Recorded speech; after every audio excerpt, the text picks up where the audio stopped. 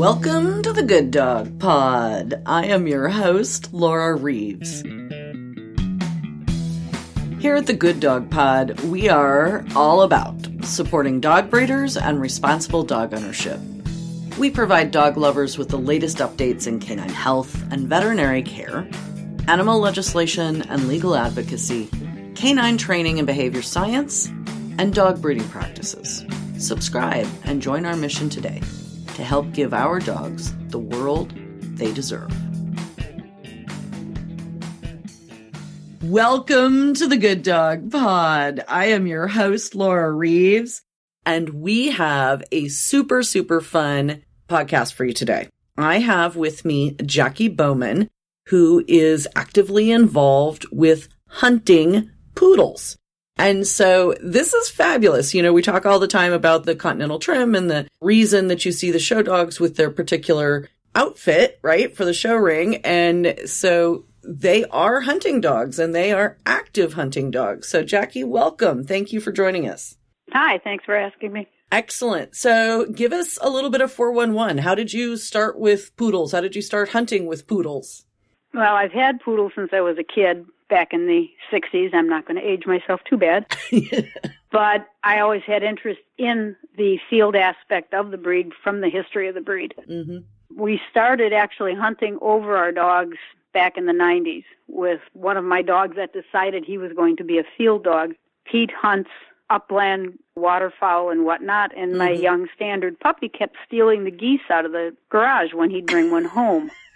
And so I thought, well, if he wants a goose that bad, I guess maybe we better start playing hunting dog with him. So I started just training him for grins, because at that time, the poodles that weren't available to go into the hunt test. Right. And the working certificate programs through the parent club was just basically starting. So the dog was actually a hunting dog that drew me into the field. I love that. Love that. Okay, so we're in the 90s now, and the working certificate test. Tell us about that, and we'll kind of segue into the other events that poodles are now eligible to compete. But talk to us about what started, the working certificate. Sure. A lot of folks actually up in Canada it was spearheaded by Jack Harbour up there, and Emily Kane were getting poodles interested, again, back through history into the field, and they were able to get into the Canadian program up there before AKC and PCA got any interest in it. And from that, they had a lot of PR in their hunting dogs up there. The people down here started to get good ideas that this might be a good thing to play with, too. And a program was set up through the parent club, Poodle Club of America, in the early 90s to certify the talent in the dogs that they still can do with some of the original foundation of the breed was. So the working certificate tests basically are almost an instinct test to see if the dog's got it or not. They have to do 2 simple retrieves on land and 2 simple retrieves in the water. Then there's a second tier that was put in that the dog needed to have more training for. They have to do a double, which is they watch 2 birds come down and first go pick one up and then go pick the other one up on land, and they have to do the same thing in the water. And then they also have to honor, which means after they've run their land series, they have to sit and watch another dog do the same thing they just did off leash and be patient and watch the work of the dog, which is kind of hard once they come off the field and they want to go play again. Yes. And that's how the original certificates were set up to do. That program was pushed hard by a number of people way back when. And with a lot of work from very dedicated people, the retrievers allowed us into the retriever hunt test program, I believe in 98 or 99, right in through there. Okay. The dog that took me to the field, actually he was the first titled AKC junior hunter of the breed. We entered into 4 hunt tests within 26 days of the start of the program, and he's titled in 4. Wow. So that was fun. I've run retriever hunt tests. My family started in field trial labs, so I know how tough that is. Yeah, and we basically ran the fall series in this area, and the Wisconsin area is kind of tight with hunt tests. And the fall series is usually the most difficult, and they were run at some of the field trial clubs, so they had a little bit more expectation over some of the breed clubs that host them. So, yeah, and he ran clean 10s in 3 trials. Wow. So that was fun. That's wow. That's wow. And it sounds like a little bit emotional, a heart dog for Yeah, you. just a bit. And so then after the retriever work, so you had the working certificate test with PCA, you were allowed to come and participate in the retriever hunt test through AKC. So when did you then add the spaniel hunt test piece? Well, see, I was kind of in disagreement with some of the people earlier on in the program because I thought we should maybe try to get in the spaniel program at the same time. And they flat said no because we want to go into the field trials. Well, we never quite made field trial level. Mm-hmm. But due to the fact that our dogs have been hunted upland the whole time we've ever hunted them, and they're very, very talented upland dogs, and very few poodles I've seen introduced to upland have not been very talented upland dogs. Right. I started pushing kind of hard. And we actually got someplace about, 4 or 5 years ago, we wound up developing a spaniel upland program for PCA, and it was accepted, and we started to do that and prove to the spaniel program that, yes, indeed, we can do upland work. And so this will be our 3rd year at PCA. 2 years ago, we had our inaugural spaniel hunt test. And see, this is just fabulous. Yesterday was my April Fool's Day podcast, right? And so one of the things I actually talked about was poodles hunting and how clearly they're a superior species because they're able to participate in spaniel and retriever hunt tests, which I just think is fabulous. And do you see dogs that are competing and titling in both of those? Oh, yes. Yeah. Actually, most of the ones that are titling in the spaniel test have already been running in the retriever test. And awesome. Some of them haven't, but for the most part, yeah. Once you get the bug hook that you have to go play hunt trials, you got to go do it. I love that.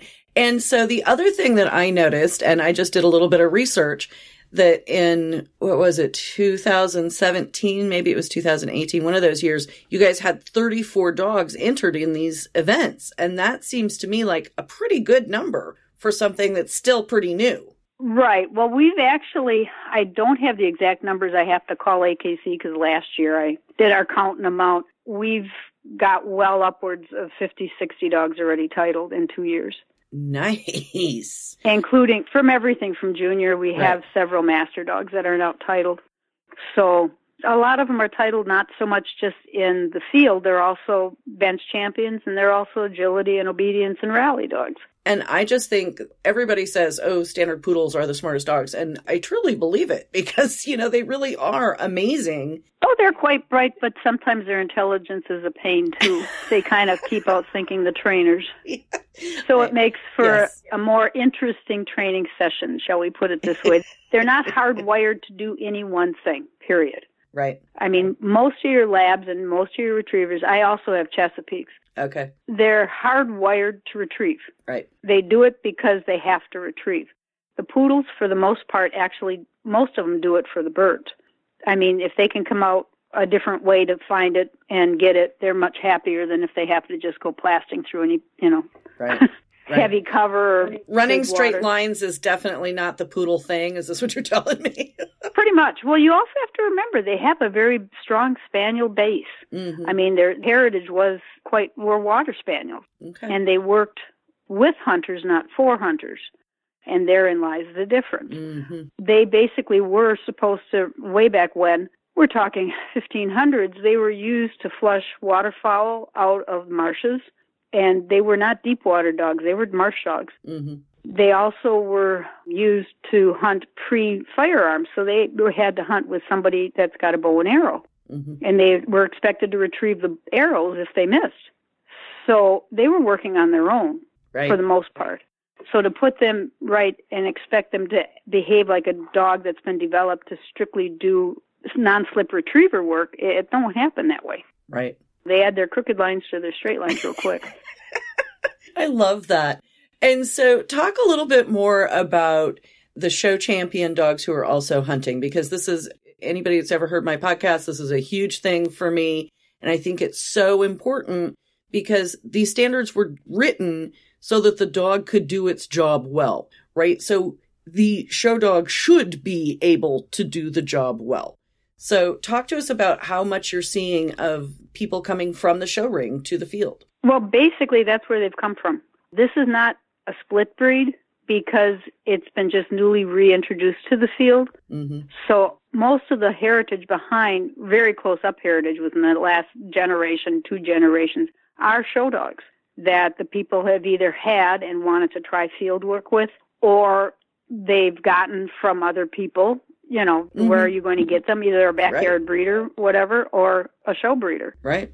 And so basically these dogs, there's no different. Awesome. You know, sometimes the dogs are the extreme show dogs that have got extreme conformation just built for the hair, which there are some, have more issues with it, but the desire's still there.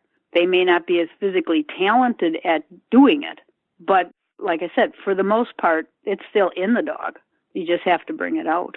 Wow. I love this. And so, okay, my next question, standards, obviously, minis, because I have actually wire hair pointer friends that hunt with minis. Do you see as many minis as standards? You're seeing more and more because people are realizing how tenacious the little buggers are. They really are strong little dogs. Right. Like I said, they're very tenacious. Actually, the standards have been more selected to have a more mellowed out type personality simply because they're big dogs. It's the big dog, little dog syndrome. Right. People think it's cute when the little dog comes up and, you know, stomps his feet and goes, hey, I'm bigger than you. But let's say a 50, 60-pound dog does that, they kind of frown upon that a bit.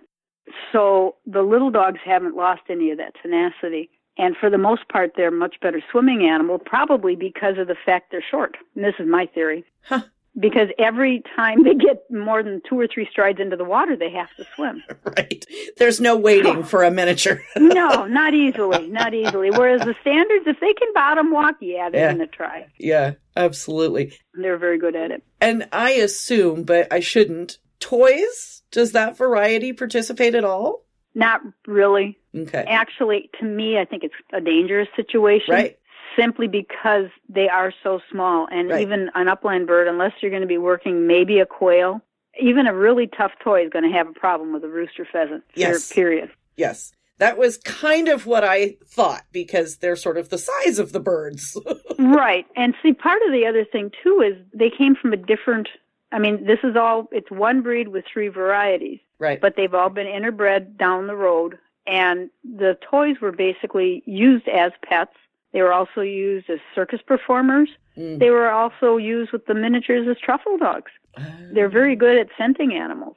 So they had a lot of jobs, too. It's just they were different jobs. Right. Oh, I love that. Okay, so PCA is coming up. Yep. And you're going to have all of these events. You're also going to have an opportunity for people to test out their, if you will, floofy show dog. Yep. And so is that something that people can decide to do like the day of, or do they have to kind of pre-enter that? It probably would be a good thing to get on the PCA website, and there's, I guess, like a little sign-up sheet on there that you can get a hold of and email somebody to. I don't know exactly where that needs to go to. Okay. But it's just kind of an instinct to see if the dog has any field aptitude. And I believe that's usually run on Sunday, but I'm not 100% sure on that. It's either Saturday or Sunday, but I'm pretty sure it's Sunday. The upland events are being held on Thursday will be the spaniel test. Friday will be the certificate testing for the upland. Saturday will be the retriever hunt test, and Sunday will be the working certificate retriever test. Awesome. So that's 4 days. And then we start the rest of the show. Exactly. Wire hair pointers have a field trial and a dog show. So our national, if we do both, it is 10 days. I mean, that's just your life. Yeah, and that's what this is, too. It starts on the Thursday and finishes on the following Friday. Right. So it's kind of crazy. Okay, so final question. You're a groomer by profession. How much of a challenge is it to take those dogs that were out mucking about in the marsh and get them ready for PCA with all the glamour? No, it's not too bad. Most of them aren't in full coat. There'll be a few that are. Last year, I took mine and went from, we did all 4 field events. Then we did agility. Then we did rally and beginner novice. And then we showed him in the hunting dog class and stud dog class. So we were there the full length of time, and he's in the shorter trim. Sure. The modified continental, which has been getting a lot more popular right now. Mm-hmm. And it wasn't really a big issue because this is a trim that was developed. The extra hair is always, more is better. Mm-hmm. So we grow and spray up. But the working continental trim, which is basically the modified trim, it can go from the water to the show ring and back again without any problems. I love that. So that's kind of fun. I love that. Okay, so listeners, we will have information, links, and if I'm very, very lucky, Jaci will send me a picture of this dog in its working continental trim that went from the field to the show ring last year. I can do that. We have a couple. Yes. All right. Well, Jaci, thank you so much. You told me you have 9 dogs to trim. Get to it. You bet. And I really, really appreciate your time today. Sure. Not a problem. Good Dog is a secure online community that advocates for dog breeders, educates the public, helps informed puppy buyers connect directly with certified good breeders, and promotes responsible dog ownership. Good Dog is offering its good breeders special advanced access to the video recordings and transcripts for the full 3-part Q&A webinar series with Dr. Hutchinson. All you have to do is sign up as a breeder at gooddog.com/join. That is gooddog.com/join. Or click the link in the show notes.